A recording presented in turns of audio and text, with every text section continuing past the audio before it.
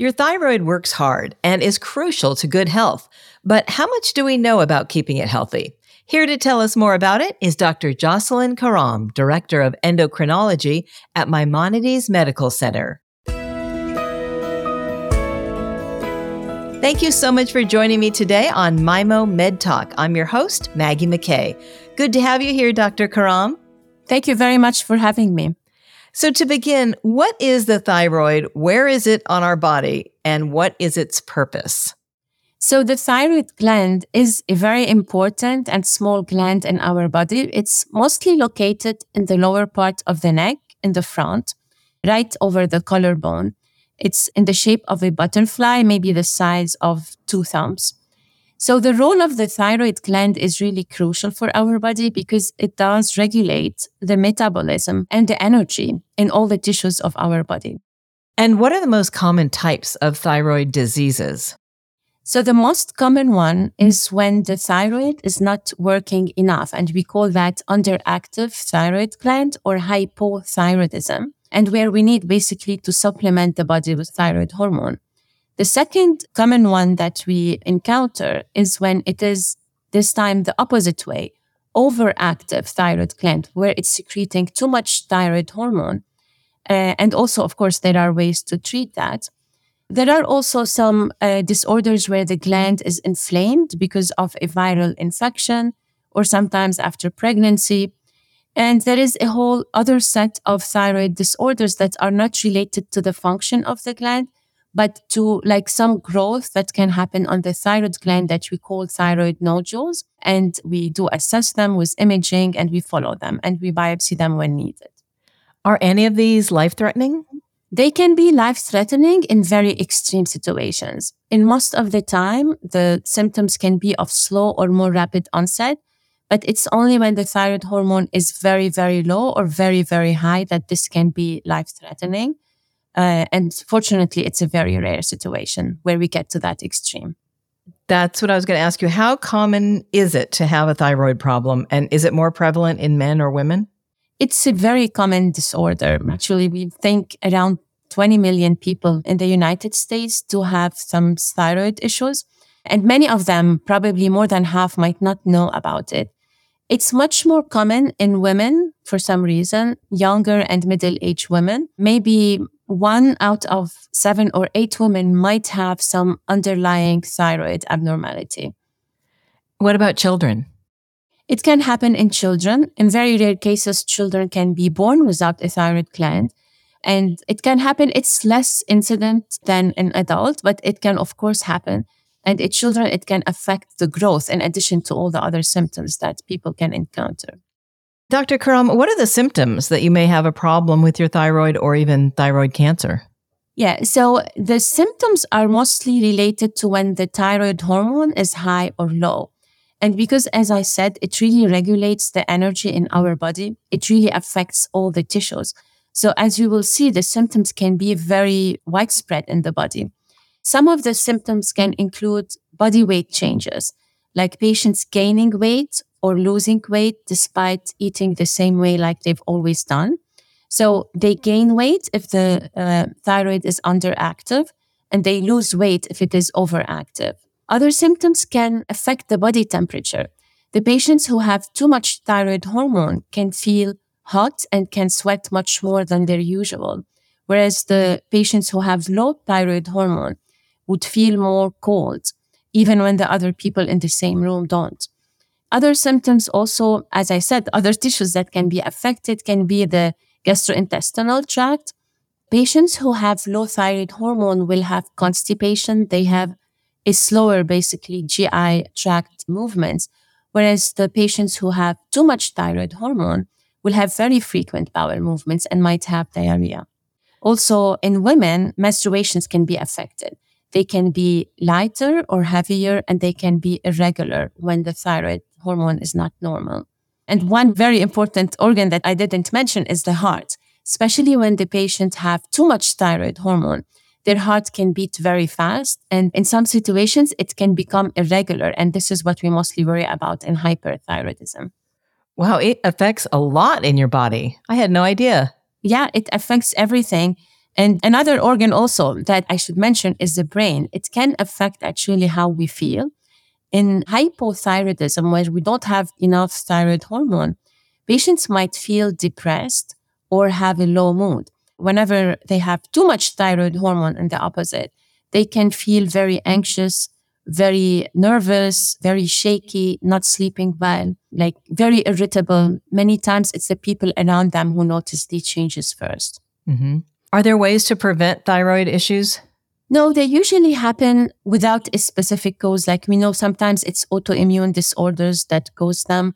Sometimes it's thyroid nodules. There is no specific cause that we can prevent, but we can definitely treat all thyroid disorders.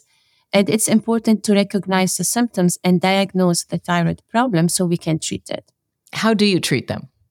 It depends on what's the hormone level. In patients who have low thyroid hormone or hypothyroidism, we just give levothyroxine, which is exactly similar to the thyroid hormone that our body produces. It's not like any regular medication. It's just exactly the same hormone that we are substituting in this case. And we usually monitor the levels and adjust it to maintain the thyroid level normal. When the patients have overactive thyroid in the opposite situation, we can give medications that can slow down the thyroid hormone production. Sometimes, if it persists, we can give what we call radioactive iodine ablation because the thyroid uses iodine to produce thyroid hormones. And when we give radioactive iodine, that iodine will go to the thyroid gland and destroy the cells without causing too much radiation to the body. And in some situations, we need to just surgically remove the thyroid gland. Now, there are some situations where we don't really need to do anything except for just give supportive therapy until it resolves on its own. Like, for example, when we have a viral inflammation of the thyroid gland, that usually goes away on its own. We just have to monitor the thyroid number, give medications for pain or to slow down the heart rate. But the actual thyroid itself would recover on its own. So what are the chances that it will reoccur?